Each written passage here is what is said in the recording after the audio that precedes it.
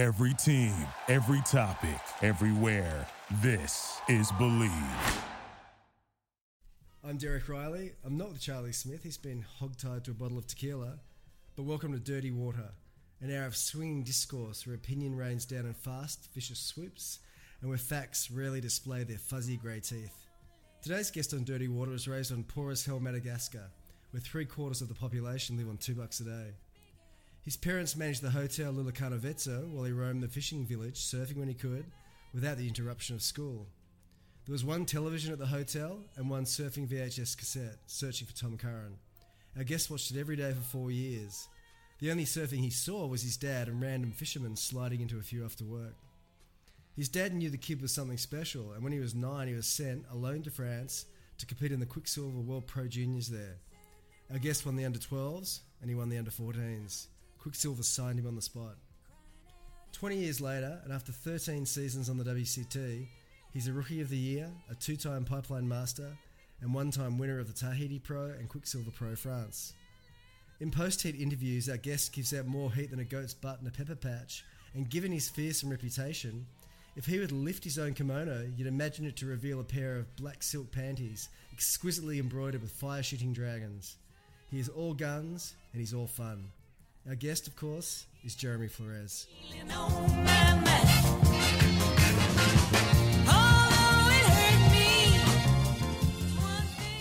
So how's Tahiti life, Jeremy?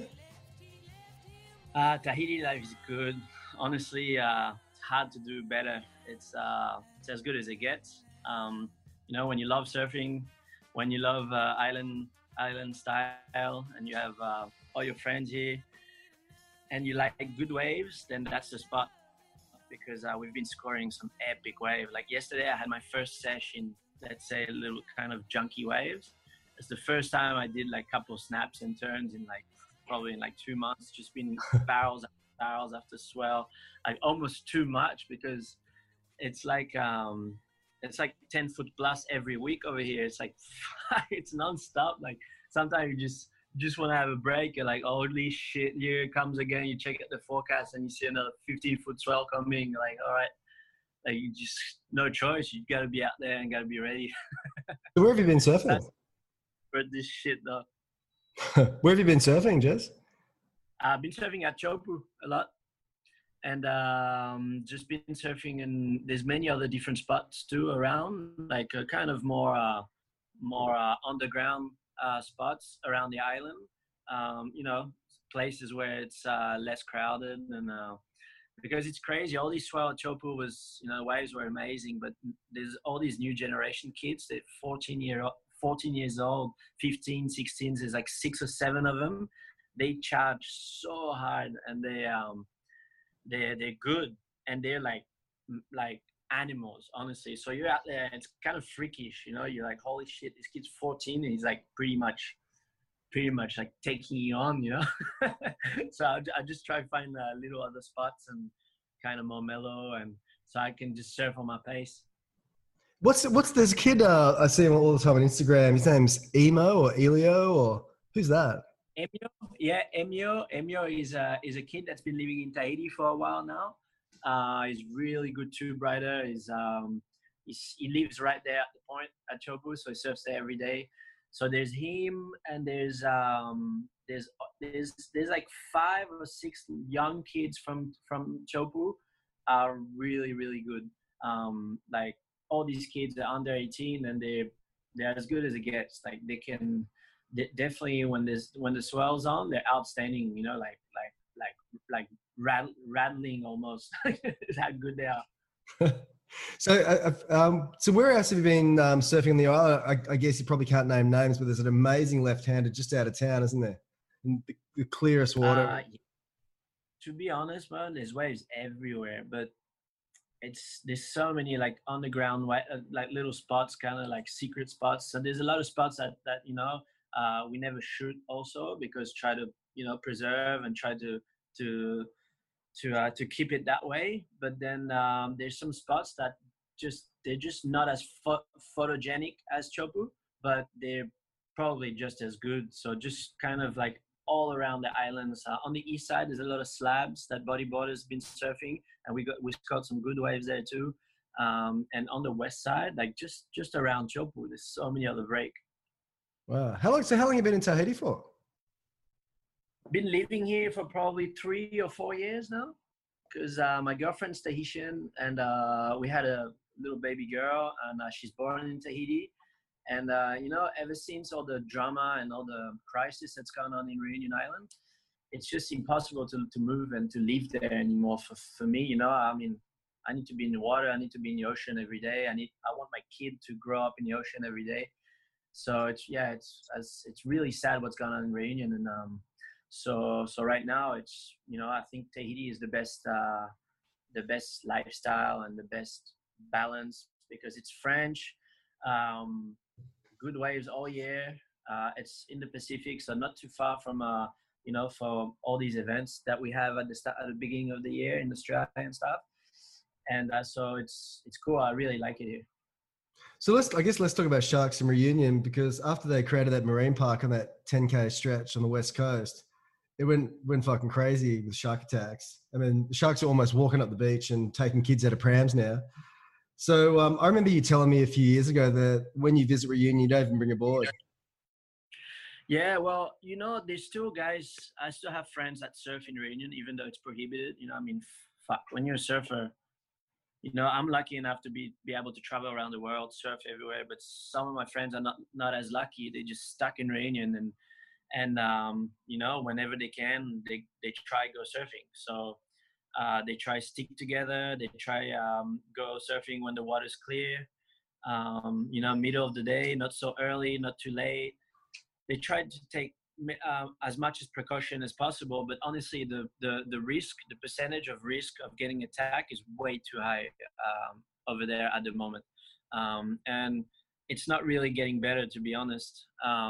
So it's just it's become a political problem now, which is really sad, because playing with the life of our children, our kids, our brothers, and the full economy around the island, and it seems like it's just become so political that there's all these ONG, these organizations that go there and make a profit and make the most of this situation to make money, out of this whole disaster. And it's really sad. So I've raised, my voice many times about the problem over there. It's definitely complicated, but something that I always wanted to show also is Reunion Island surfers, the community of surfers are love the ocean more than anyone, and when you hear medias around the world, and a lot of, especially in France, they talk about Iranian surfers like they're some kind of criminals for going surfing or for being shark killers.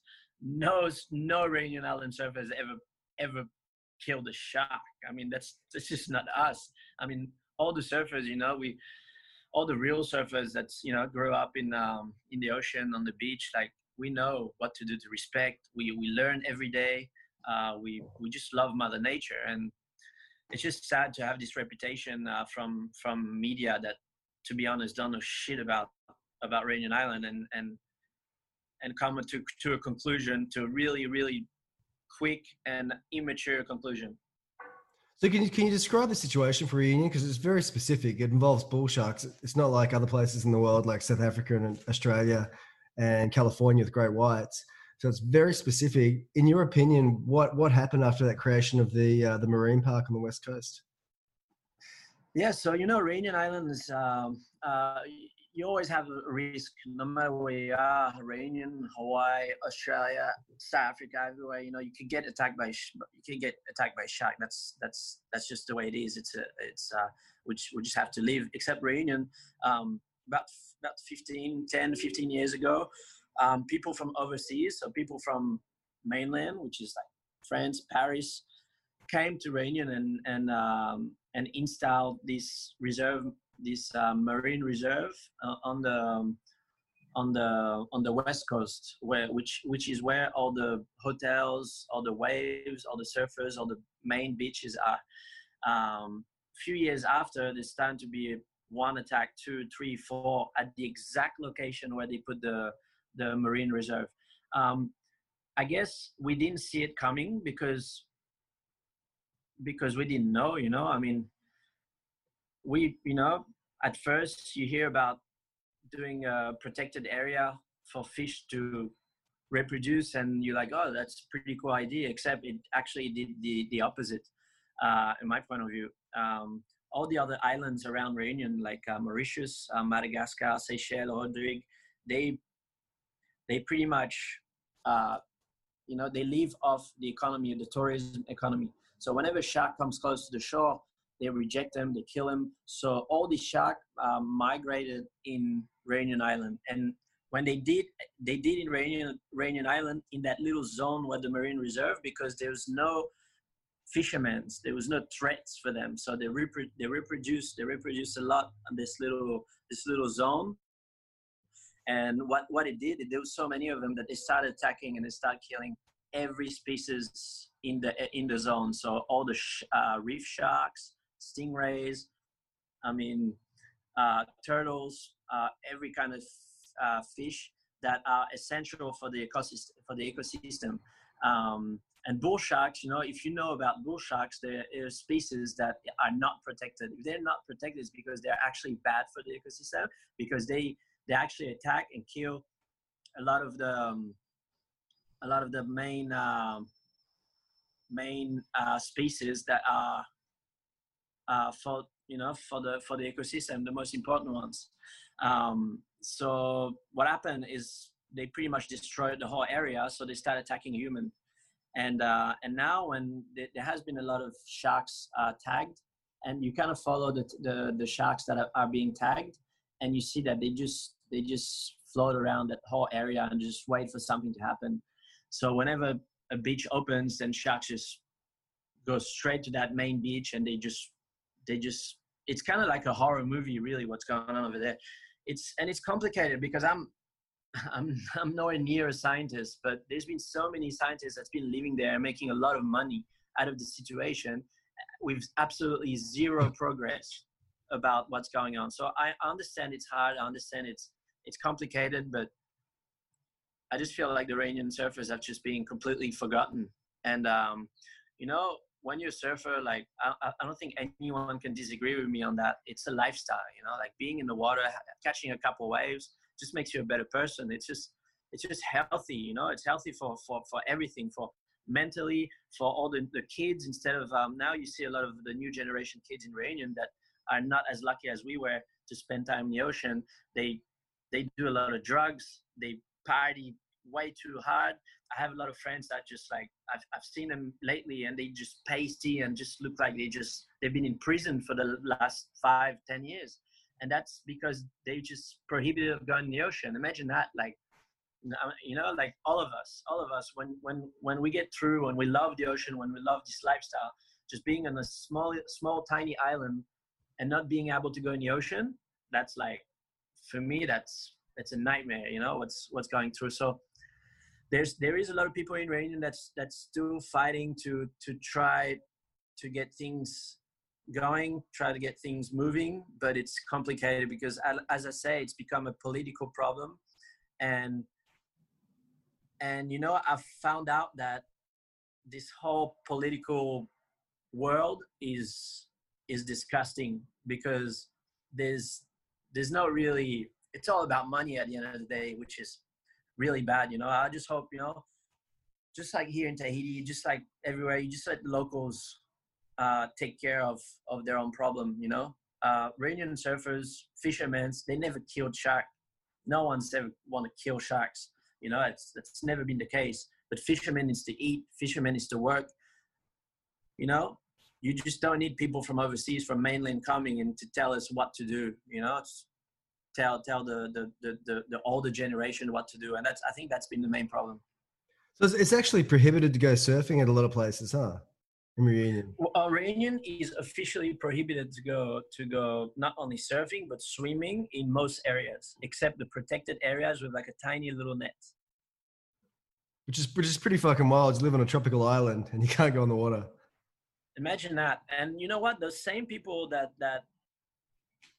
are saying, you know, like we hear it over and over again, you know, surfers just for their fun. If you don't want to go surfing, or all the swimmers, you don't want to go in the ocean, go in the lagoon, because there's no fear in the lagoon.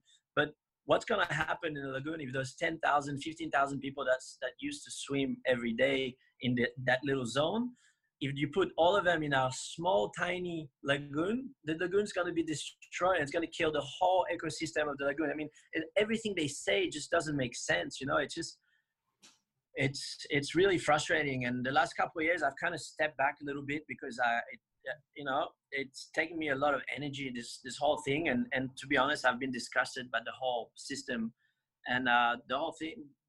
The thing is, it's really sad because I've really lost some brothers and friends that are really close.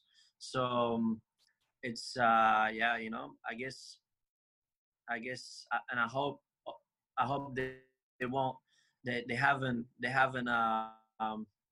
died for nothing. And I've heard, and I hope the fight continues to find a solution to live between fish, sharks, humans. You know, Reunion Island community love nature, love the ocean just as much as all of us. You know, so I just don't see why we shouldn't take why it shouldn't get better.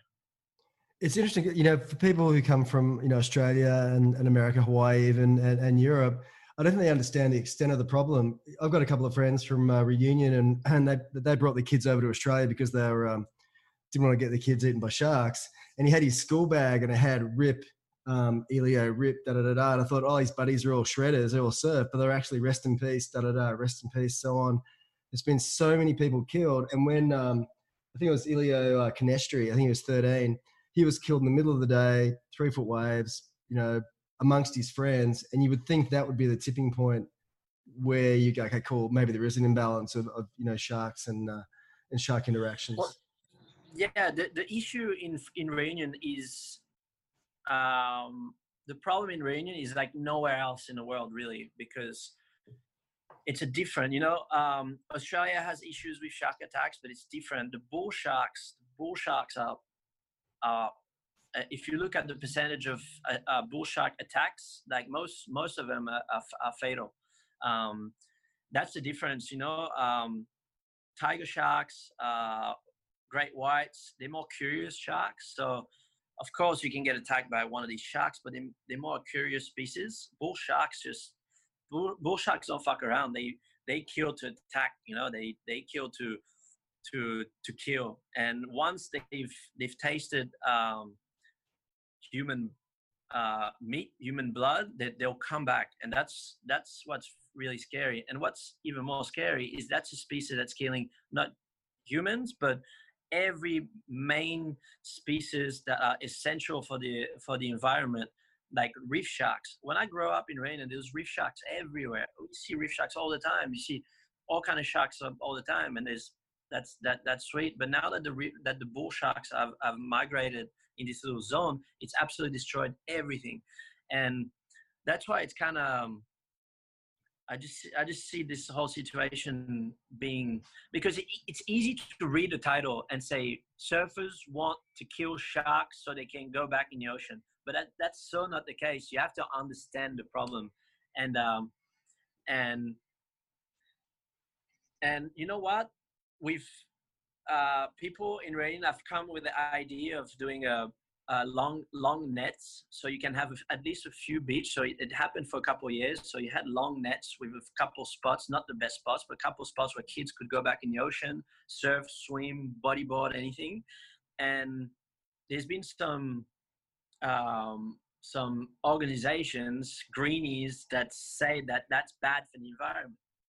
But what happened is when those nets were happening for 2 years, there was actually a lot of species that were reproducing inside the net, because they're protected from the bull sharks. And that's the part that, that I don't know. I'm, like I say again, I'm nowhere near a scientist. I've never been to school, but it's not that hard to understand that there's an imbalance. There's a serious imbalance in Reunion, and something needs to get done. And some real scientists need to work on the problem, because so far the ones that have come over there haven't done shit, and they live really well. You see them; they have beautiful house on the beach.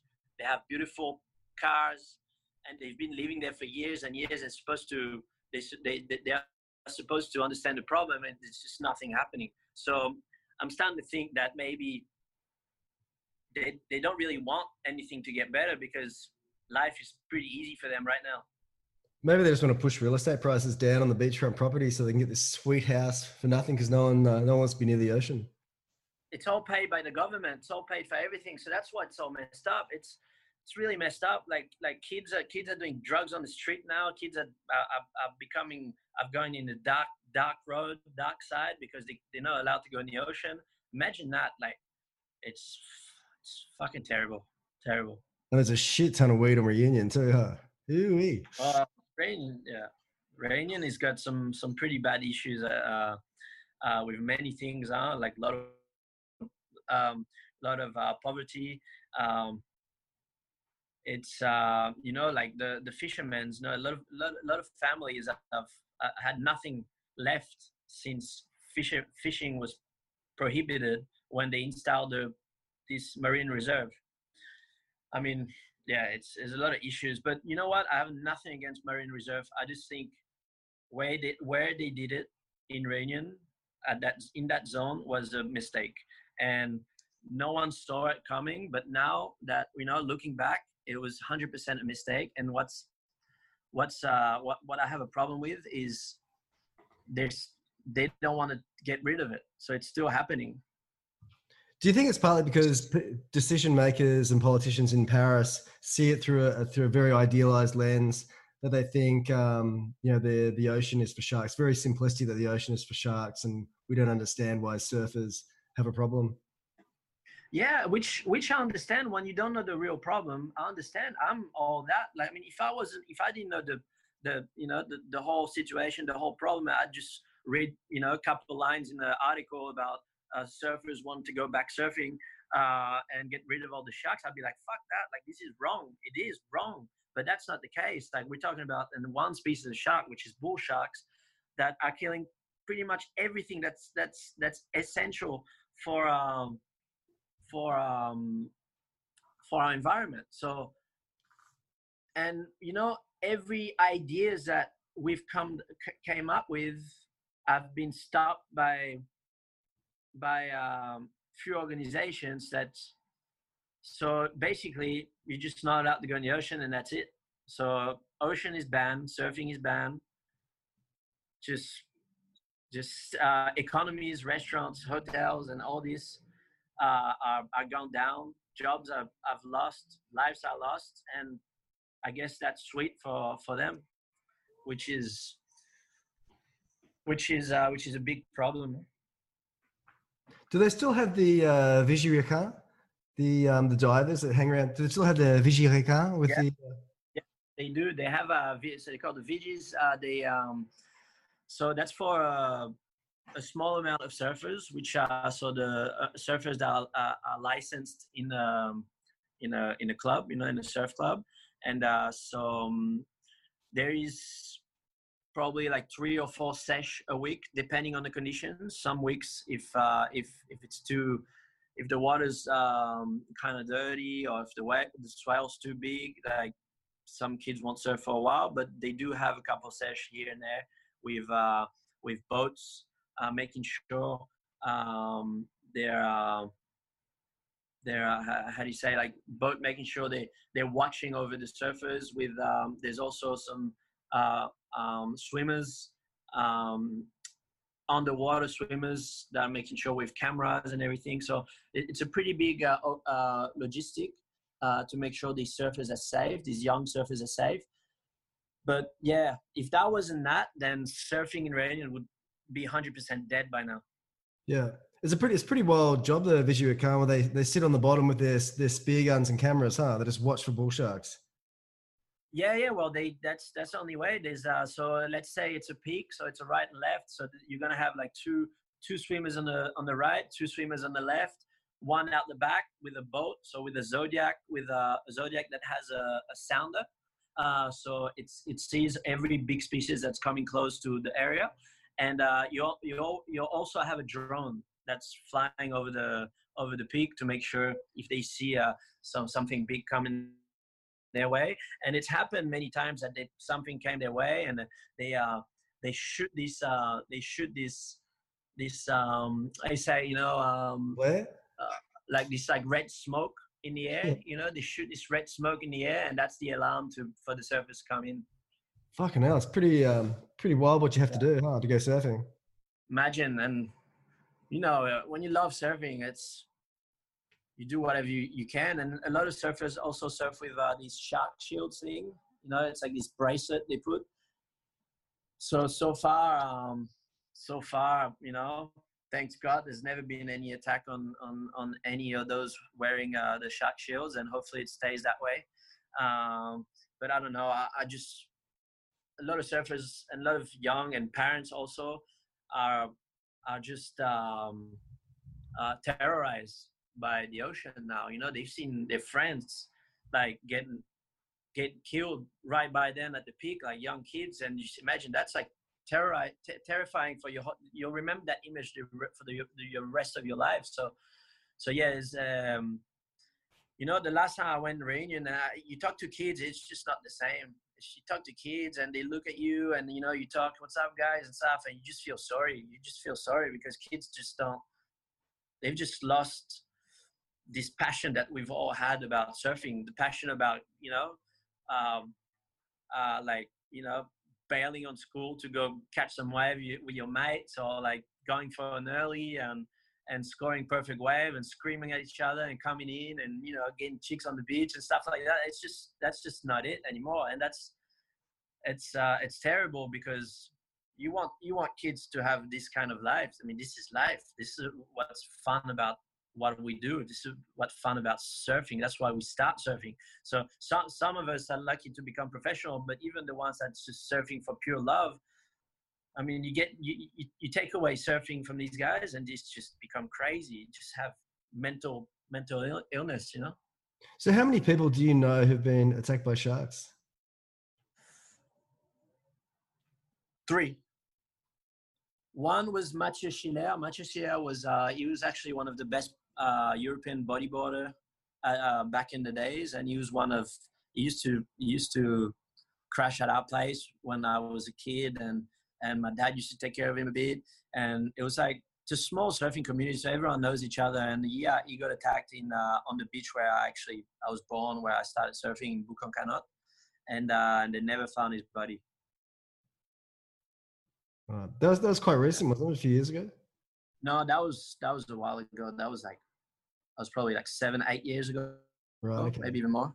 Yeah, that was a while. And that's the most gorgeous beach imaginable. It's one of the prettiest beaches on earth, huh? And super fun little waves.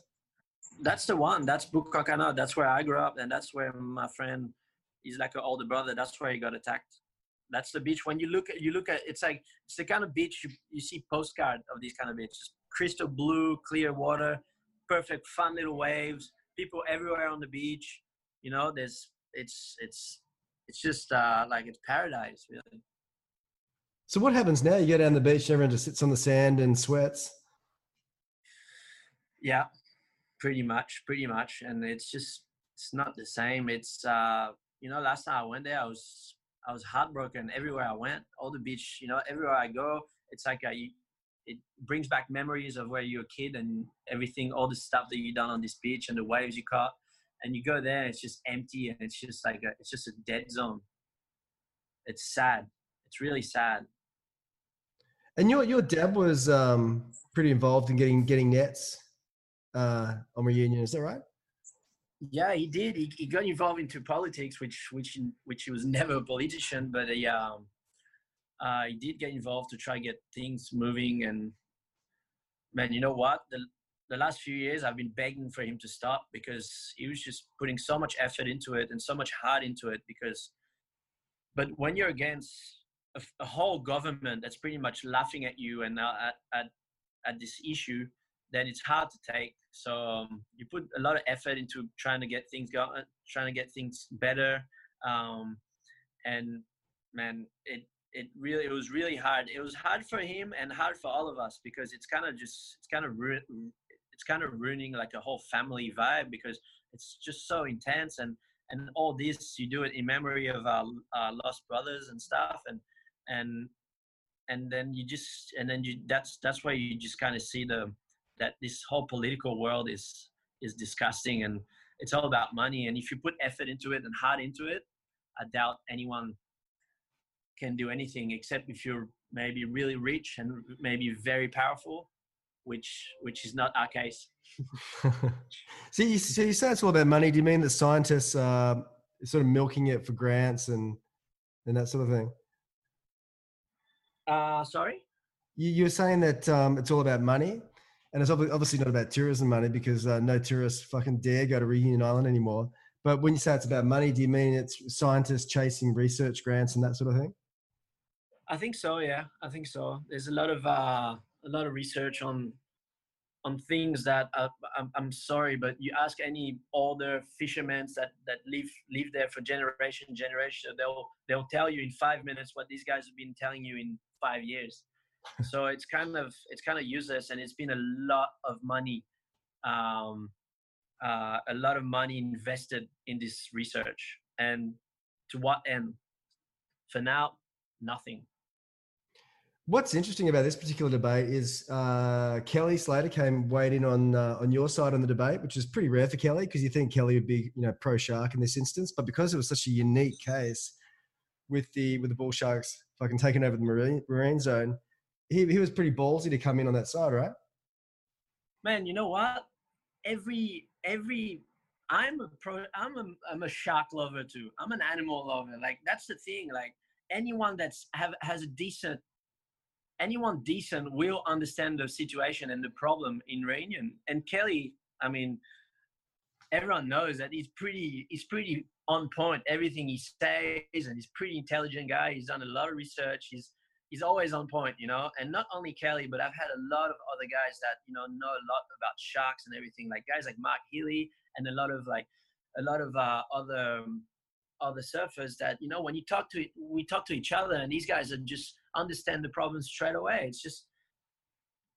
It's not like I'm sorry if maybe with my shit English sometimes I have a problem explaining maybe the situation, but it's not that hard to understand when the issue in Reunion. So Kelly jumped in. He actually just commented one of my photos, and he said he thought it'd be a good idea to call sharks, to do a shark call in certain areas, but it wasn't just never said like just kill all the sharks and take the ocean back, like, not at all. And that's definitely not what all the surfers think. But I think he understands the issue in Reunion, and he took a lot of beatings and a lot of shit for saying what he did. But that's coming from all these fanatic organizations that it's really easy to attack a small surfing community in Reunion Island, which is a small, tiny island that you don't even see on the map.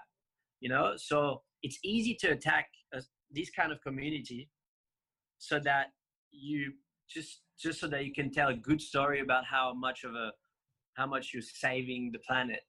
But there's a lot more terrible issues in the world, like China, Japan, Asia, like France. There's millions of sharks that's being killed in France per day by mistake in nets, and there's nothing you hear about that. In Reunion, there's been talks about targeting a certain species of shark that are not protected, only if it gets close to the beach, to reject them. And it's become like a full story that you hear around the world on how surfers are criminals and stuff like that. And you're just like, what the hell? Like, there's issues in America everywhere. Like, it's just too hard to attack all these big nations. It's way easier to attack a little Reunion Island, you know? And it was classic. Paul Watson from Sea Shepherd got stuck into you, and he said that you and the French government were actually complicit in the attacks. Yes. So I pressed charge against that because that's so not me. Anyone that knows me, I know how to balance myself. I know what is right with nature and stuff. And I've never killed a shark in my whole life. I mean, and this guy is pretty much saying that if there's attacks, if my brothers have got killed in Reunion Island, it's in part my fault. Hello? Yeah. We just lost you for a second, but fucking. Yeah. So you it's sued part him. my fault. So I pressed charge, and I was like, man. And you know what? Before that, I was the biggest Sea Shepherd fan ever. Like what these guys do, and you watch all these movies and stuff about saving dolphins and whales and sharks. You're like, oh my god, these guys are pirates. These guys are like amazing people. And then after that, you just see the real faces. That it's for them. It's kind of it's a show. It's a show. It's a marketing show about doing and I was really disappointed. Because that's disrespectful to all the victims, all the victims' families. And I've taken a lot of shit. I've done some stupid shit in my life. I'm used to people giving me shit. That's not a problem. But when it goes to my family and my close ones and my friends, so the victims' families, that's becoming a problem to me. So yeah. But the thing is, that's coming back to what I was saying before. Paul Watson, all these guys, you know. They've done some great things, but they are really protected by some really powerful people. And I'm not powerful. So all I can say is my little Reunion Island surfer's voice and say my opinion. That's it. And it didn't matter, you know, but at least I have the right conscience, and I've always been real to myself. And I think I'm fighting for the right thing. And you actually won the case in court. Is that correct?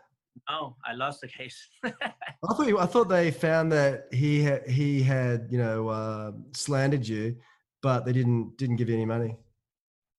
Well, yeah, kind of, but that's, I mean, there was just no case, to be honest. That's just, the case just went nowhere. And I don't even want to talk about that, because that's kind of like, I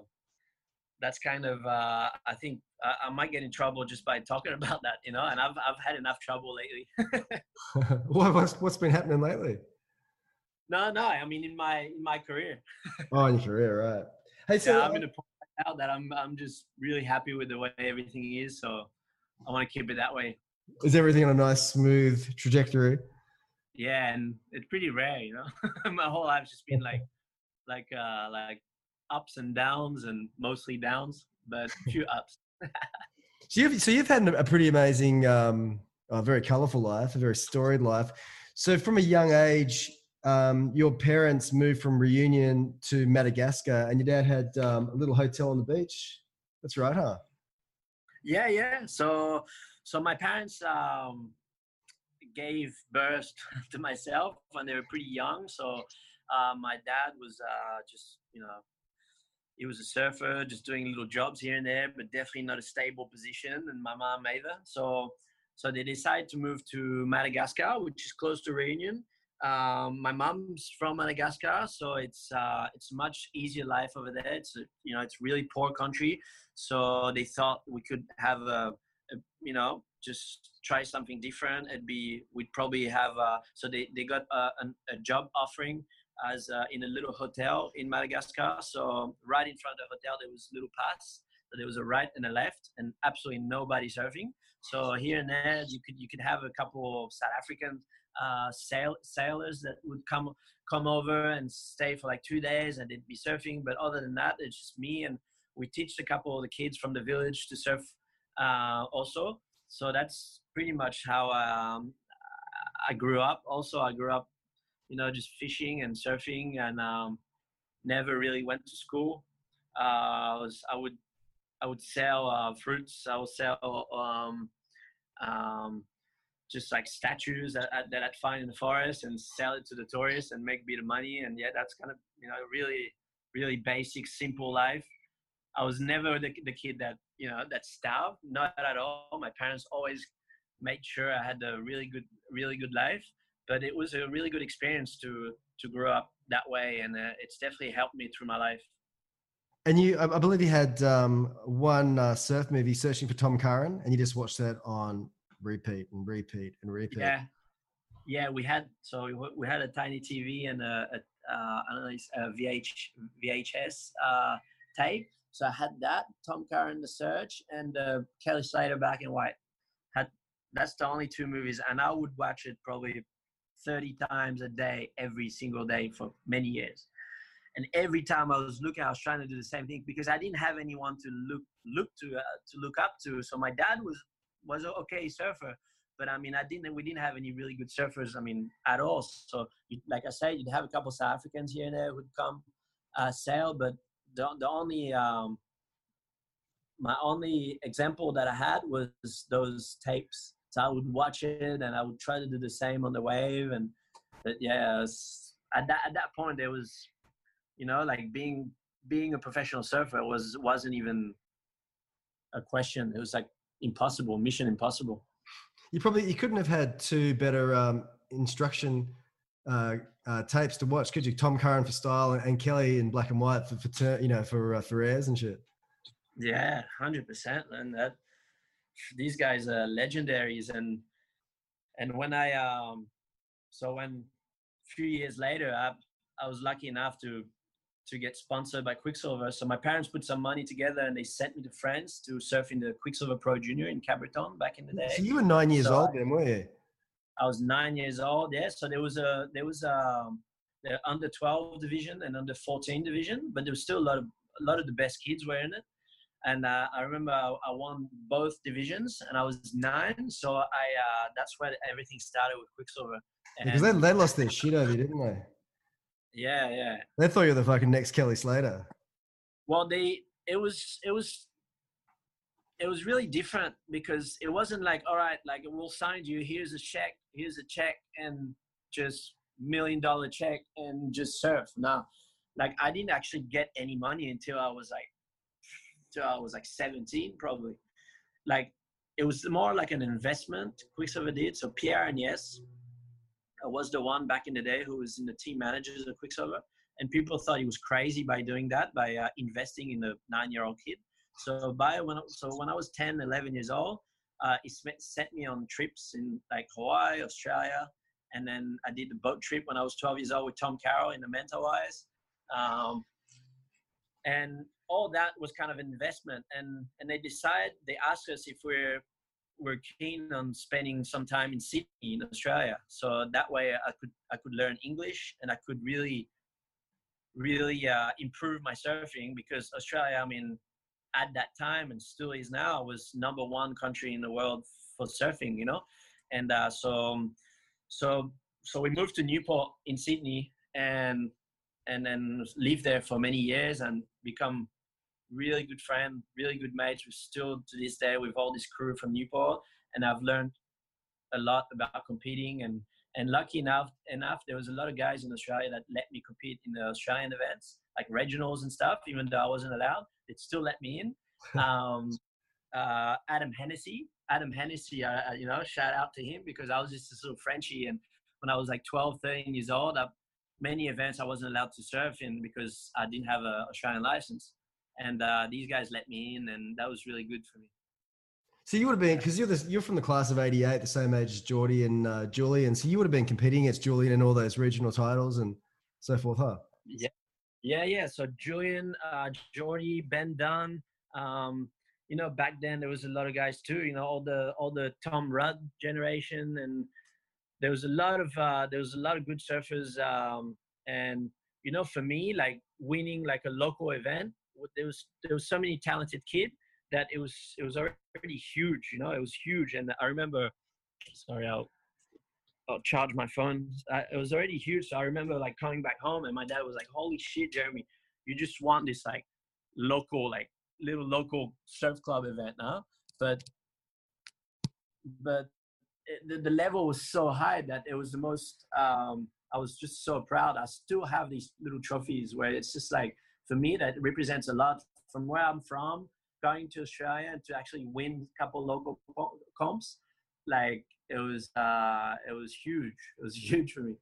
And that, like you're saying, you know, Avalon and Newport, you know, back in the late 90s was kind of almost the center of the surfing universe. You had Potts living there, BL was there, Tom was around. Yeah, there was a lot of good surfers in that area. So many guys from Manly, Narrabeen, Avalon, like everything was that was the spot. And all the local events there was just like, the level was incredible. And you know, like thinking back now, it's just like even though I was the youngest, and then I kind of just, you know, a bit later when I was 13 or 14, that's where I kind of saw Julian for the first time, and then we started doing the pro juniors and stuff. But yeah, the level was incredible. I was stoked to make like a quarterfinal. That for me, that was really positive. You know, I was like, I made the quarters, and you know, you'd lose against guys like Luke Monroe or stuff, or Travis Lynch and guys like that. That was huge, you know. Yeah. It must have been so. And then when you were 17, you hit the tour. Yes, I honestly, that was a pretty big shock, to be honest. I didn't expect to make the tour that quick. Just like, so when I was 15, I did a few QSs and kind of got flogged in many events. I made a few hits here and there, but just definitely not ready. And when I was 16, that was my first real year. And then I won the QS. So yeah, so my 16th, 17th year. So I won the QS, and I that was a big shock. You won this QS when you were 16 years old. Well, I was 17 by the time the season finished. But yeah, it's pretty fucking wild. Yeah, crazy. It's crazy. I couldn't believe it. I didn't expect that. Really didn't expect that. So I was like, so it was cool because when I got on tour, there was a lot of talks and a lot of shit about how that I would just I'd get flogged on the tour. I'd just too young, too skinny, not good in big waves, not powerful enough. Like all I could hear and read in articles was just how much of a punching bag I'd be on the tour, and that was really motivating for me. That just really got me going, and I got on tour, and I was like a dog, to be honest. I just really wanted to prove everyone wrong, and I'm kind of thankful everyone said that, because I don't know if I would have been that motivated if I didn't hear all these negative talks. So on my first year on tour, I finished eighth in the world on CT, and I couldn't believe that either. To be honest, like in all honesty, I thought I was dreaming. I was beating guys like my heroes, my idols. I wasn't showing that they're my idols because I was pretty stubborn and tough, and kind of just like I wasn't the kind of kid that would just smile at everyone, and I was just I was there on a mission, and yeah, I couldn't believe it. So what I wasn't showing at the time is I couldn't believe what I was doing and where I was on the ranking, and the surfers that I was beating. That was incredible. Who are some of the surfers you said you're heroes that you beat in that first year? Yep. Yeah, got you back. Yeah, sorry. So tell me, who are some of those surfers you beat in that first year when you just went, fuck, I just beat so and so and he's a hero, etc. I beat Kelly Slater my first year at Chopu. It was like tiny, small Chopu, but I beat him, and that's pretty that's pretty big deal. You know, guys like CJ Hobgood, man, all of them are my heroes. Like you know, so like Corey Lopez and guys like that. It's just like you watch these guys in movies, you know, and then all of a sudden you're in the heat, and all of a sudden you beat them, and you're like, wow, like what just happened? Everything just happened so quick. So then there was a lot of pressure too. People were like, all right, first year, like 8 in the world, so now you got to go for the world title. And it kind of got to me where I was like, man, I really, as much of a motivation that I had, I wasn't that confident. So I wasn't showing that, but I definitely never had the confidence to be saying, all right, this year I'm going for a world title. Never. Like every year that I've started on tour, I was like, all right, my goal right now is to requalify. And then I made a lot of top 10s, and I was happy with that, and won a couple of events. But till this day, like, I don't consider myself like one of the best surfer, because I don't know. There's so many good surfers. It's too much. All these guys are too good. It's amazing. I'm just looking at the final rankings from I guess it was 2005 and 2005 or 2006. Was it 2007? Yeah. Okay, so first year was 2007, and he finished 7th. And you know, there's Mick, there's Taj, there's Andy, there's Bobby, there's B. Durbridge, Pancho Sullivan, Damien Hobgood. It's amazing that you're only 32. Like, it feels like you should be fucking 50 by now. I know. I mean, so if the tour was on this year, that'd be 14 years on tour. That's a lot of time. So it's a lot, man. I mean, you know, I'm making a living of surfing, which is, it's the best job in the world. Like, it's crazy. But the whole, you know, the whole part that I kind of had a hard time dealing with is the whole, a lot of time I thought I was misunderstood, you know, maybe because I kind of had a big mouth, and I like saying the way it is, and sometimes I made mistakes, and sometimes I said the right thing, but you know, I definitely have no regrets, because I was definitely real the whole time. But yeah, looking back, man, it's just been a lot of ups and downs. It's crazy. I mean, even when you look at the ranking, like one year I'm top 10, and in the year after I'm like requalifying with the QS, and the year after I'm top 10 again, and the year after I'm like missing out on like 3 events because I'm suspended, and it's just shit like that. It's crazy. What did you get suspended for the 3 events?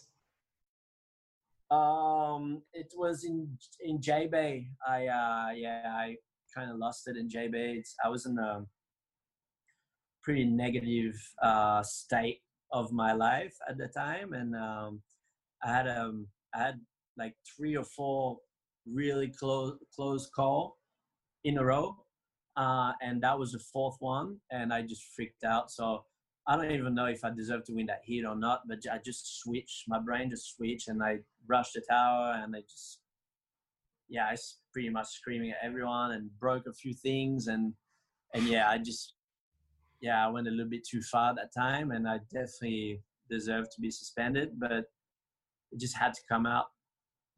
Did you get into the judges' tower? Were you just smashing stuff in the competitors area? No, I actually went inside the judges' tower. It was actually inside the judges' tower. But you know, something that that's kind of messed up is in the whole report, you know, and they say that actually got physical on judges. Like I throw a punch, which I never did. I actually punched the wall, which is a big difference, and that got me into a bit more trouble. And a $6,000 fine, I believe. $6,000 fine, but mostly the 2 events after I was Chopu, and that was my favorite event, and that's the year where the waves were absolutely pumping. 2014, I think. Oh, well, the year with Kelly and John. Yeah, that's the year, and that year I was suspended. So for me, that was a hard one to swallow. And the other was the US Open. Oh, what happened at the US Open? No, that's where he got suspended from. Oh, you got suspended from the US Open as well, that particular year. Oh, you didn't miss much there, did you? Nah, Like that. So being ostensibly a Frenchman, even though you're from Reunion via Madagascar, living in Tahiti, it must have been sponsored goal with Quicksilver in those golden years of the mid 2000s. Because I know Mickey Picon did really well. So you must have accrued a bit of cash in those golden years. Is that how you can afford to live in the magical island of Tahiti? Yeah, well, I was for a long time. I was the only European representative, only Euro surfer, and coming from France. And I was a top 10 surfer in the world too. And back then, those golden years, if you're a top 10 surfers, you'd make quite a bit of money, no matter where you're from. So I definitely made the most of that. It's definitely not the case anymore. But it was simple. My contract was pretty simple. Is as long as I make hits, as long as I win, as long as I get top 10 and stuff like that, then I'd get bonuses and I'd get good contract. If I start losing, then my contract would be much lower. So yeah, that was my motivation too. People say money is not the thing and stuff. When you come from nothing, trust me, financially, money is really important. And I took care of my whole family and everything, and my whole thing when I was younger is that I was always trust me, I had fun. I had some good times on tour, a lot of raging, a lot of partying, a lot of everything. But I always told myself, if I work hard young, I can cruise when I get older, which is kind of what I'm doing right now. I'm 32 years old and I've made some smart investment, and I don't need much to be happy. And the investment that I've made are making me a lot more mellow now, on life. I want my kids. I want my kid to have a good life, a better life. And so hard work. And that's probably the reason why when I was 17 I qualified, because I didn't want to lose time. I wanted to make as much money as I could back in the day when I was younger, so that I can kind of be more mellow now, which is the case now. I'm still competing. I'm still trying to do my best. Like, I'm still hungry, but financially, back then I would go in the water, try to win a heat to get that check. Of course I'm competitive, and you want to beat that guy, but you want to win that prize money. Now I'm doing it more for pure love of surfing some of the best waves in the world with one other guy out, which is never happen anymore. All the spots in the world are full, full of people everywhere, and then the vibe, and then everyone's just like, yeah, it's not the same anymore. So I'm lucky enough nowadays to be surfing some of the best waves in the world with one other guy out. So for me, that's priceless. That's really my goal right now, and that's what I'm really enjoying. How cool was it to win the Quick Pro last year in Hossegor? Oh, that was the best. That was the best, man. I always say that it would be a dream to win this event, but I never actually believed that I would win this event because I've never even made it to the quarterfinal in 13 years on tour. Never made it to the final days. The only event that's never happened. I've always put a lot of pressure on myself. France is probably the hardest event to win because you never know what to expect. One day you can surf a little left rip ball. Next day you can surf a big 8-foot barrels. Next day you can surf like big high tide, like out the back, fat right. Like you got to adapt in every condition. So I don't know. This year was just kind of like, it's almost weird how easy it was to win that event last year. Like, no kidding, like winning an event is the hardest thing ever. But it seemed like everything that I was doing, waves were coming to me. Everything that I was doing, the luck was on my side. I don't know if I had good karma. I believe in energy. I'm not a religious person at all, but I kind of believe in good energies and everything. And I feel like everything came together that day, and nothing could go wrong. It was pretty, like, still to this day, sometimes I think about that win, and I'm tripping on how just like unreal this whole day was, and how it was kind of like a dream. I was like on a dream, I was on another planet, and it's pure love, and man, winning in front of your family and winning, you know, that was kind of like the way to thank everyone that supported me, you know, through all these years. Like even when I was doing stupid shit, like people were always supporting me, and that's kind of the way to say, you know, thank you, and this is for everyone, for my family, all the people that make sacrifice for me. And then the party after that was just went on for 3 days of just like, oh, it was all time, man. I want to go back to that moment. Who was the ringleader of the party? Was it Roland from Rockford?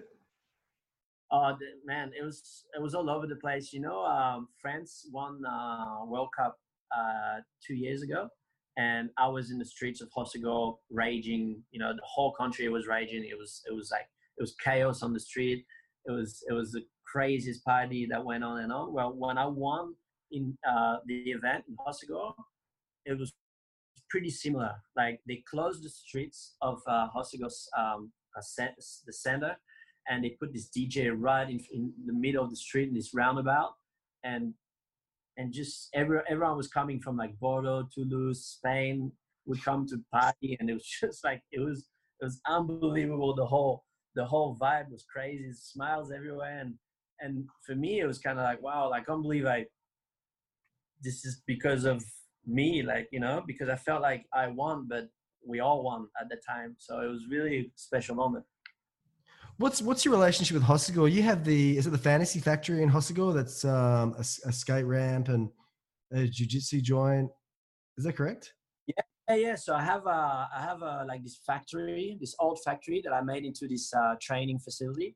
So there's a skate ramp with foam pits in between, so you can boost you can boost airs and land in the foam pits and train. So most of the kids, I got like all year round, I got like 300 kids that come regularly train in my factory. So one side has a mats. So there's a lot of yoga classes and jiu-jitsu classes. There's even boxing classes sometimes.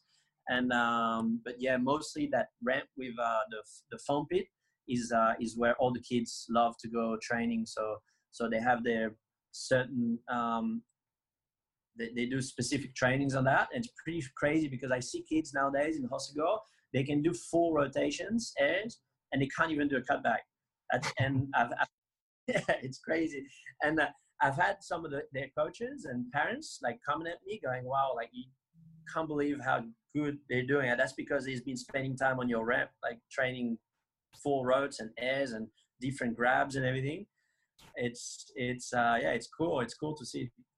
It's funny. Last time I was in Hossegor, I couldn't believe how many parents or coaches were filming kids all on the beaches. You know how much fucking beach there is there. It was insane. There was so many little mini pros.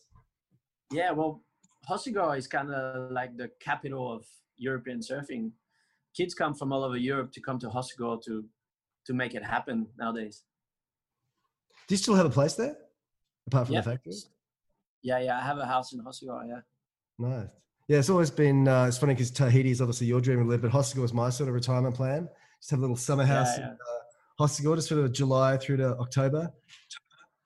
Yeah, there's a lot of Aussie guys actually living in Hossegor now. There's a Aussie community there, and it's pretty funny. They're all really really cool people, and they love it. They love Hossegor, and they love the lifestyle and the wine and the food and the waves. It's just everyone's falling in love with the lifestyle there. It's pretty cool, except in winter. I remember Matt Biolos told me that he said Hossegor in winter is like the Blair Witch Project. You know how it's so dark and the fucking. No, I agree. Hossegor, you know what? But the thing is, when you ask the locals in Hossegor, like locals that's born there, grew up there, their favorite time of the year is in winter. Like they love it because pretty much nobody's there, and you can get these really cold, like really good waves sesh with not many people out, and I don't know, they really love it. Which I understand. Before I used to hate it because it's kind of like it's always dark, and sometimes you don't even see the sun for like 2 weeks because it's kind of like stormy and rainy every day.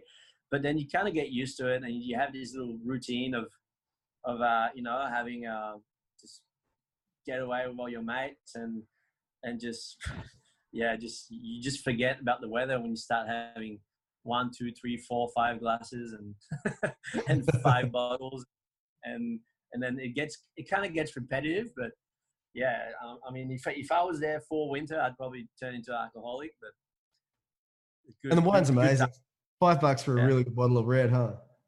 Yeah, yeah. Hey, so tell me, how did you get? What's your thing with reefs? How did you get so good at, or so comfortable at least in surfing reefs? Chopu, pipe. Kind of came naturally. Huh? I never did any specific training on these kind of waves. Growing up in Reunion, we have a lot of similar wave reef breaks, and Madagascar too. It's kind of just reef breaks. I think it just really came naturally. And when I was a kid, I used to, I love learning. I used to watch every little videos, see their technique, how they stall, how they pull in, like all that. I was just a big fan of like watching clips and watching every little details. And then when I was lucky enough to go on surf trips with guys like Kelly Slater and many other surfers, I was asking many questions. I must have been a pest because I asked a million questions about what fins they're using and what tail they use, and if they like stalling, like every kind of technique. I used to love asking questions. What was the best bit of advice someone like Kelly gave you about surfing reefs? Well, Kelly was always, I remember when I was a kid, he used to tell me you don't need to ride big boards in thick barrels. I remember he was telling me that, and I was like, oh, okay. Wasn't really sure how he was coming to that, but then a few years later, he proved that he was, won the Pipe Masters, I think, in like big pipe or big backdoor on like a 5.9 or something like that. One Chopu in like little 5.9s and stuff. So he proved that he was doing, but I think it's not everyone that's capable and have the skills of this guy. So he used to tell me a lot of things about that. Fins too. I remember this one time he told me to be more stable in the barrel, to put a bigger back fin. And that's like, we're talking like 20 years ago, and that's still stuck in my head because I still do it to this day.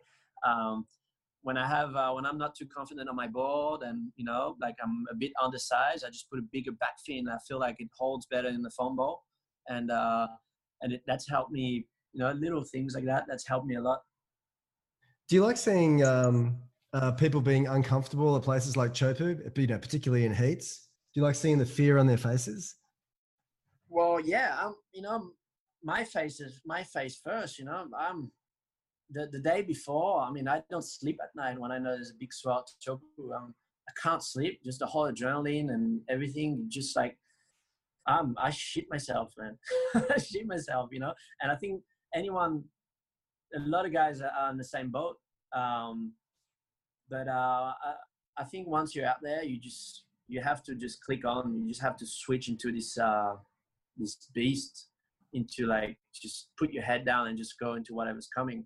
I remember for a long time, I was kind of like that. I just, like, any wave that was coming my way, I wasn't scared. I didn't see any fear at the time when the wave was there. But now now that I'm a dad and I've had a lot of accidents and everything, I think twice before doing something stupid. And I'm definitely a lot more calculating about what wave I'm gonna go and everything. But for sure, when I was younger, there was a time in my life where, man, I don't even know how I was doing. I was definitely not ready in terms of like physically ready. Never spent a lot of time underwater. I was never good at spending a lot of time underwater. And I was going into really pretty solid waves, and I didn't really understand the possible consequences that could happen. But yeah, I guess that's just, when you're young, you just go for it. But I'm definitely not like that anymore. What was it, 5 years ago when you got smeared on the reef in Sumbawa? Yeah, that was in Lakey Peak. What happened there?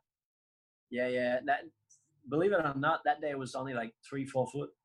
Okay. Yeah, it's kind of bad, man. It was packed all day at high tide. It was so crowded. I didn't want to have to deal with the crowd, so I I had this perfect idea of going out when it's low tide because there was no one out. so dumb. And I remember I went out with Wiggly, Dantas, Kanoa, and Matt Benting. And these guys were doing all these airs with the wind on the right. And I suck at doing airs. And I did this air and I did this full rotation. And I spin so quick, I didn't know where I was in the air. And next thing you know, I'm landing head first on the reef. And luckily, Wiggly went on the first wave. And he's the one that got me out of the water. And then, it could have been a disaster. But, Wiggly got me out. And yeah, man, the helicopter only came pick me up like the day after, 24 hours later. So I lost memory for like 2 hours. It was a scary moment because you don't really know what's wrong with you, and don't know if your brain's like. I didn't really give a shit. I had all these cuts on my face, but that's not the issue. My main issue was my brain. I was just hoping that my brain was fine because I wasn't thinking right that whole 24 hours. So how big was the wound? So I did this operation, but it was coming like from like this whole side of my head into here, under my ears. And what happened is when I hit the reef, my brain went like that. So it actually hit the reef here, but my brain started bleeding this side, so the opposite side.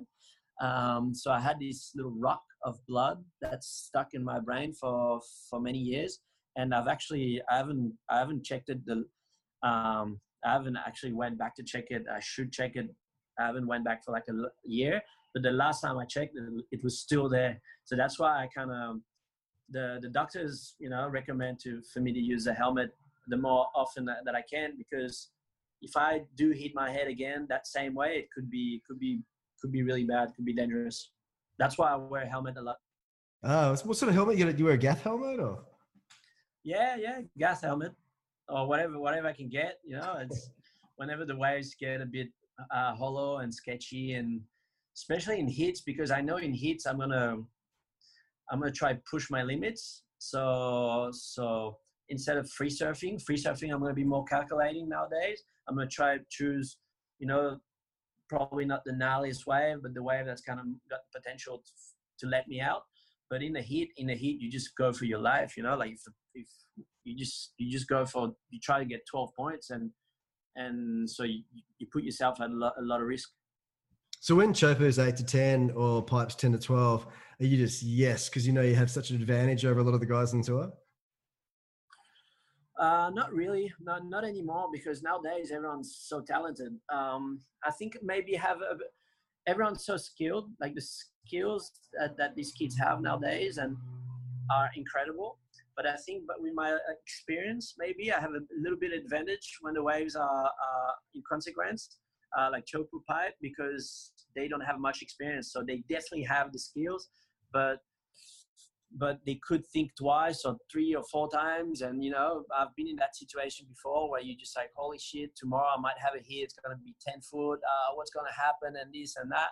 So it make you think a lot. So that's when I think, I need to make the most of it. That's when I need to take advantage of this, of when they doubt. So, because if not, I mean, these kids would flog me all the time. So yeah, it's, also, compared to when I first got on tour, it's still pretty rock and roll on tour, like there wasn't many coaches and corners and everything. Nowadays, every surfer's got their full entourage around them, like coach, nutritionist, physio, managers, families. It's crazy. So I guess I'm kind of old school because I kind of do it myself. I kind of travel around by myself, and sometimes I go with friends like Michel Bourez. We're kind of similar. There's not many of us left that's kind of just doing it the old way. Sometimes I bring my family too, which is epic when I do that. But it's changed, and that's making really hard. Like back then, I remember when I first got on tour, like you get a hit and the night before you get someone like Chris Davidson or someone like that. And you're like, all right, these guys went mad all night. I might make the most of it today because you might be lack of energy. Something like Imagine that. if Chris Davidson. Yeah, well, him, but many others. And I love these guys, man. I miss these guys on tour. Trust me, it was way more fun when these guys were on tour. But yeah, now all these kids, I mean, you see them winning an event, they won't even have a beer after it. They won't even like get together. They'll change their flight and train for the next event. They're machines. So surfing has become so professional, which is good, you know. But at the same time, when you've known surfing the way I've known it, like back in the day, it's definitely different. It's kind of lost that camaraderie that we used to have, you know. Back then, everyone used to get together after a full day of competition, win or lose. They'd get together at the same place, same bar or restaurant, have a few beers, talk stories, and that's really never happened anymore. So there's still a few guys on tour that, you know, we get together, but sometimes you just want, you know, all the pressure's coming down, you lost your head, your devil, and you just want to have a few drinks, and you kind of look at your repertoire, you're like, holy shit, like, all right, this guy's gone, this guy doesn't drink, this guy is boring as fuck, this guy, and so you just like, you end up just having, it's not as fun. In the old days, you would have had Davo, would have had you in the headlock going, right, Jeremy, it's got a fucking bar. Yeah, well, Davo, but many others, man. It's all these guys, man. They made the sport. They made the dream tour. That was the dream tour for me back in the day. Who else is fun apart from Davo? Who else was fun, man? There's a lot of guys were fun. You know, all these Hoy still kicking around when you were there? Sorry? Was Matt Hoy still kicking around when you were on the tour? No, he wasn't there. But there was, you know, all like Wardo and Bruce and Andy. These guys were always there, always on fire. But there was always there was like Brazilians, Aussies. Man, I have bad memories, but there's a lot of them. But like, you'd have a bad memory after going to a party with Wardo, Andy, and Bruce. Jesus. Yeah. And I have a lot of stories with these guys, man. These guys are crazy. These guys are animals, man. And the crazy thing is the next day they'd paddle out and just show the whole world how to surf. And that's, I remember being a kid watching that going, wow, these guys are my heroes. Like, do that all night and surf like that all day the next day. That's like superhuman. These guys are superheroes. That was his second year. They were. tour. What is so on your second year on tour? Oh yes, there's Bruce Irons, Chris Ward. Who else is Mick Campbell? Liked a bit of a party. Mick Campbell was a legend. I love Mick Campbell.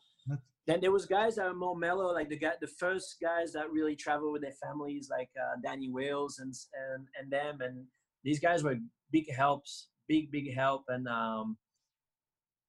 you know, there was guys like Aki was still on tour. Then that whole generation of Snake and Tommy Witts and all these guys, I had a good crew, man. I'm just looking at the tour ratings, and there's one of the years. I'm not sure what year it was. 2008.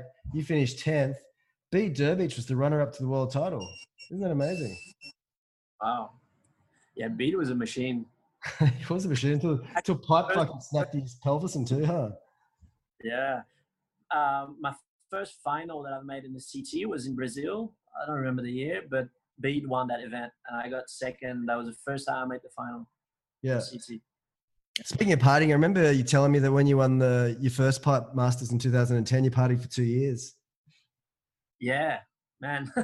I feel like that's the problem with me. That's been my main issues in my career. You know, I haven't won many events, but the few events that I've won,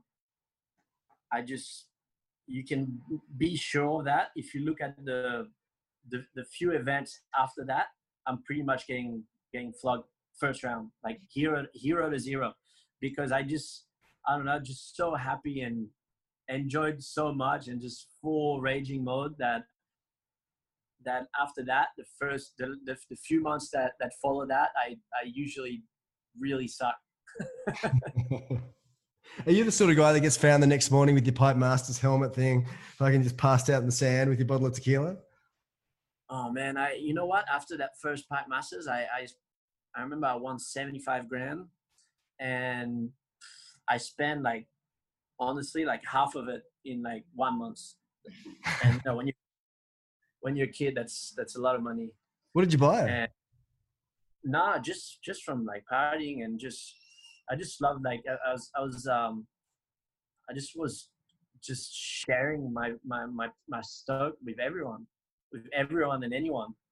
Just wanted to just share this. I don't know, you know, it's kind of like you work hard all your life and then you win something and you're young. You're like, wow, like no matter what happens now in my life, like I have this victory, and my name will be remembered for in the surfing history, and you're just stoked. So you just, I've never, when I was a teenager, I wasn't doing the things a lot. I never really had a teenager's normal teen.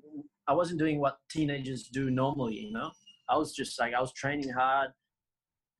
That's one of the main reasons why I qualified early too. So when I was finally on tour and stuff, I really want to enjoy too. So I was making the most of it.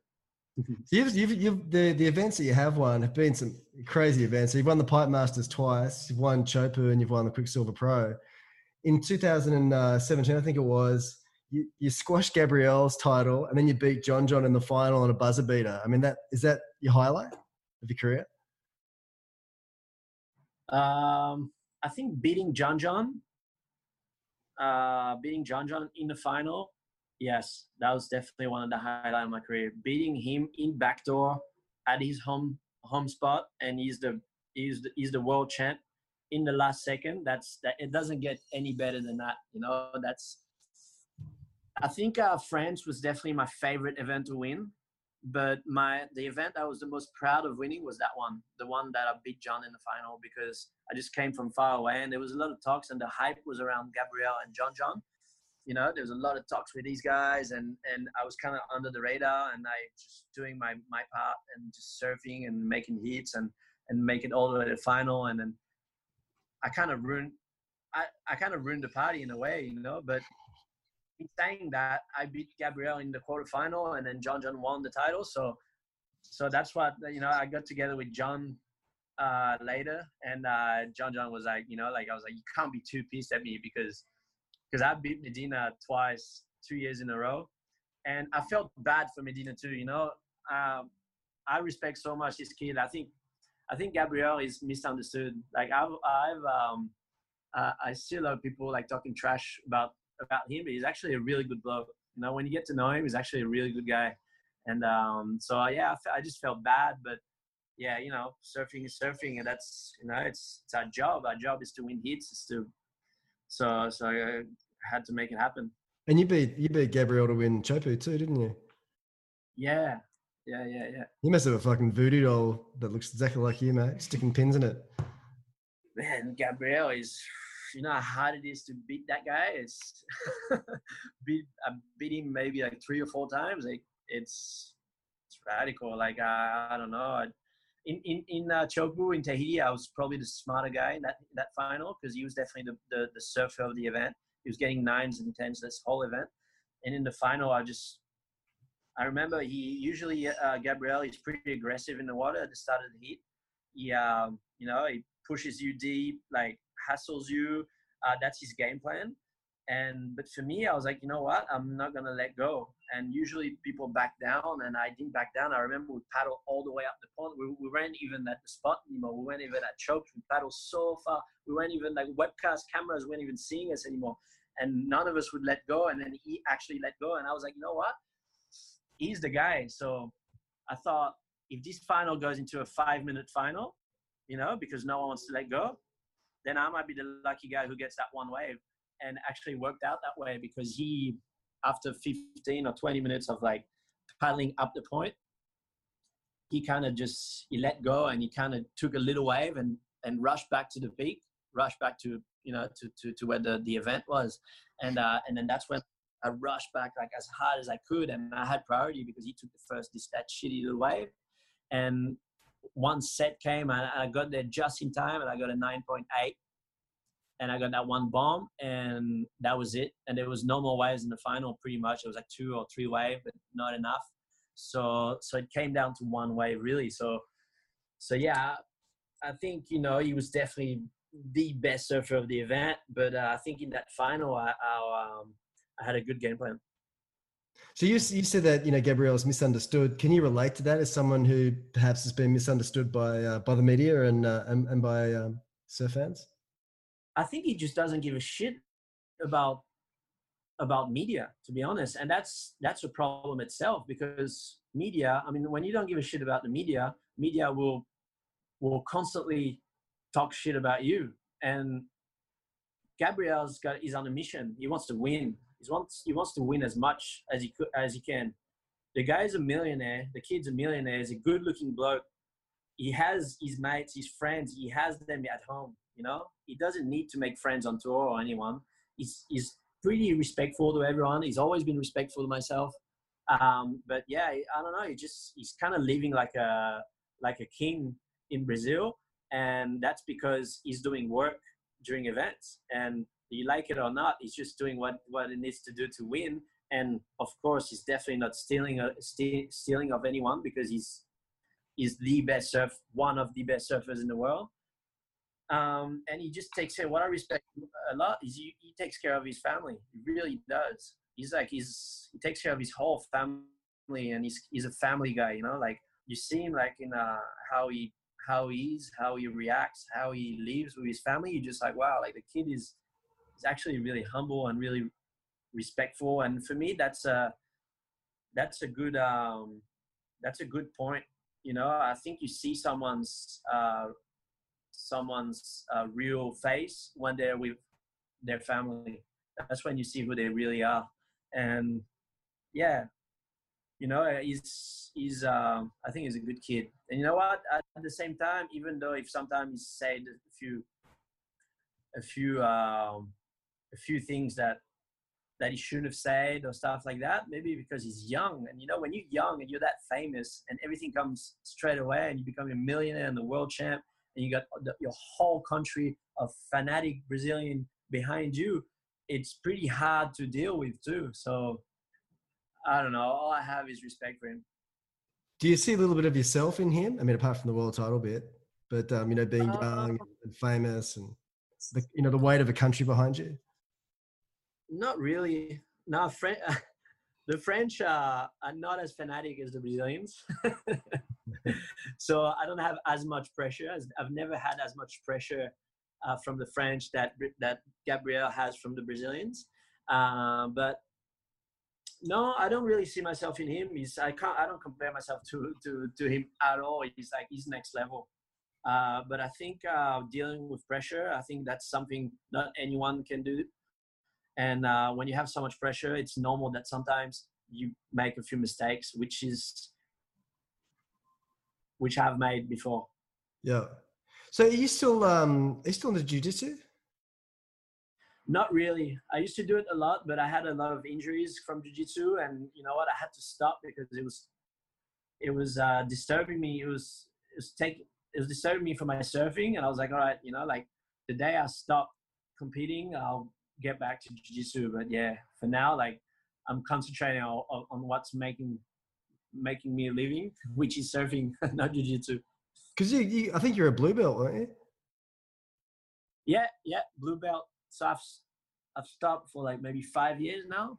Yeah, but I still really love it. I still watch it. I still enjoy it. Sometimes I still roll a little bit with Michelle, and it's with friends. But I do it really rarely because I'm pretty skinny guy. I'm all broken, man. I'm all fucked. My back's fucked. My ankles are fucked. I'm just I have to take care of my body now. I have to like really concentrate all my energy into one event. That's all I have. I know Kelly's a little bit into jiu too. And who would win a no time limit UFC bout between you and Kelly? Between who? Between you and Kelly. I don't know. We've actually never rolled. I don't know, but it'd be interesting. But Kelly loves it. Yeah, he'd probably have some good game plan. He'd probably do something really smart on you where you're just like, hang on, the guy's that intelligent. He'd probably get a few tricks on you where it's more of a, that's what it is, Jiu-jitsu is about how smart you are, game plan, and it's kind of like a vision, and he's a visionary. What was your money submission? Uh, I was getting submitted a lot, man. I was actually really good at defending myself because I was always the smallest guy but when I was rolling with everyone. So I think my strength was my defense. Did you have a lightning Kimura or something? Or someone someone thinks they've got you and then you got him? No, I wasn't good. I wasn't that good. You looked pretty good the time you choked out Sterling Spencer. Can you tell us that story? That's a doozy. Actually, you know what? I've actually it never happened with Sterling Spencer. It was another guy that was there. It wasn't Sterling Spencer. I had a talk with Sterling Spencer, but it was another guy that was there, and I don't remember who he was, but he was one of his boys, and yeah, that night I was on a good one, and I remember that whole video Sterling Spencer did at J-Bear where I'm this kid running after me and one autograph, and he's like, Jeremy. Yeah. It was actually like the first time I watched it, it was really funny. Like I was losing it. And then, I don't know, and then people started taking it seriously. And I started getting a lot of hate from it. People like actually like insulting me from telling me how much of a dick I am and how much of an idiot and I don't respect kids and I'm not an example and stuff. And I was like, and honestly, like seriously, like I took a lot of shit from it. And I was like, wow, like, so I was like, man, so I kind of like, I got frustrated and I was like, man, you know what? I want to message him and I'm just going to say, man, the next time you do that, at least, tell, I don't know, like say it's a joke and I don't know, do it some kind of other way because I'm copying a lot of shit for it and people are getting insults from all over the world saying how much of an idiot I am. So, and he pretty much like told me like deal with it or like he was pretty disrespectful in his answer. So I was like, all right. So many months went by and I was at the surfing pool and I saw him and had a talk with him and his boy came up and he tried like defending him, I think. And I don't know, everything was kind of just a blur, but that was at the time where I was animal, man. so next thing you know, I'm down choking and yeah, it was a mess and there was like cameras everywhere. It was on the red carpet and I was like, oh man, Jeremy, what have you done again? Like just you've made a mess of yourself again, shit. But yeah, actually the week after I actually talked with Sterling Spencer, he did a movie. He did this premiere at the Surfer Bar and he actually invited me. So I didn't go. I don't think I went, but I remember I saw him and it was all good, you know. I was like, man, I don't care. I mean, I love this kind of joke and this kind of shit, but just the way he answered me, it was really disrespectful. So I had to like make a point. It was a classic episode. I think I don't think any photos came, even though all the cameras are there. No photos came out of that particular event, huh? Of the choke. I'll be honest, like good thing it didn't. I'm glad it didn't. But yeah, it was right there, like right there. Where they make all these like shows, stupid little interviews with all the cameras and the red carpet and stuff. Like it just happened right there. It's pretty funny. But I guess back then there wasn't as much social media and everything. So if there was social media and Instagram and stuff, it would have been all over Instagram. That's for sure. I imagine the views on that thing. Yeah. Hey, before you go, there's talk of the WSL having a final day, top 5 or top 6, surfing it out at Pipe or Chopu or whatever for the world title. And someone in our comments did all the sums, and you would have been if that format had been in for the last 10 years or whatever, you'd actually be a 2-time world champ. Really? Wow. They should have done it before. Yeah, should have done it in 2009. But what do you think of the idea of a one-day surf off like that for the top 5 or 6? I don't know, man. I like the idea of having all the events in a 6 months window. I like that idea, and that way, for QS surfers or for the guys that haven't requalified, you can really concentrate on doing the CT and then turn the page and concentrate on doing the QS. I think that's a great idea. But the whole playoffs, I don't know, man. I just can't. I just don't see the guy that's killed it all year might lose the title in a one-day surf off on a wave that he might not like, it's kind of harsh, I think. But in saying that, I don't know, in the business side of it, I think it's interesting because it's going to make a lot of buzz around the whole thing, like TV is going to be interested in showing surfing and everything. But it's just, it's a long year, man. It's a hard work to be number 1 ranked surfer at the end of 11 events. It just sucks if you're that number 1 guy and you don't win the title. I think it's pretty harsh because it's a long year. It's really, it's physically, mentally really tiring, and you put a lot of effort into each event. So I don't know, and we'll see. Might be epic. I don't know. We'll see. But I just think if I was that guy, I'd be pretty bummed. So you partied for 2 years after you won the 2010 Pipe Masters. How many years do you think you'd party for if you won the world title? I'll retire straight away. I'll be retiring straight away. That's not even the question. I actually, you know what? When I won France last year, I remember before going on the podium, I told my girlfriend, like, I'm gonna say that I'm done. I'm retiring. My girlfriend's like, no, don't do that. Like, it's too like, you'll regret it. It's like you're just saying that and stuff. I was like, no, I'm done. Like, that's it. Like, that's all I got. Like, I've just won my dream event now. I kind of don't care what's gonna happen from now on. And then she's like, no, don't do it. You'll regret it. And then I actually didn't say it. I'm glad I didn't. Yeah, you would have woken up the next morning and said, I said what? Fuck. It's like yeah. It's like Kelly's retirement at J-Bay. Remember that when Parko retired and Kelly goes, I'm retiring too. Say hi. Tu dis bonjour. Oh, hello. Oh, bonjour, chérie. Hey, I know you're busy, Jess, but thanks for your time and thanks for your little tour of your joint in Tahiti. No problem, guys. I hope I didn't talk too much shit.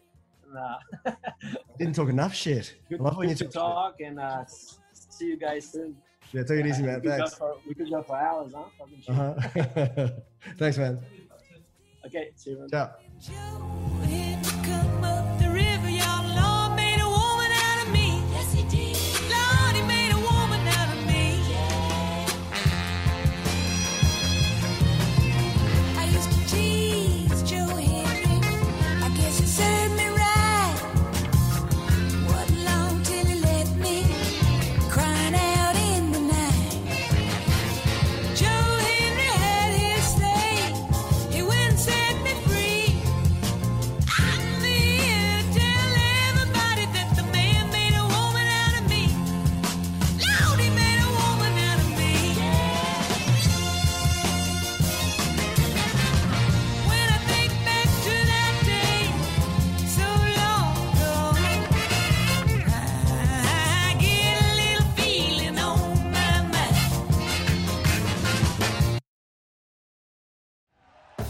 Thank you for listening to Believe.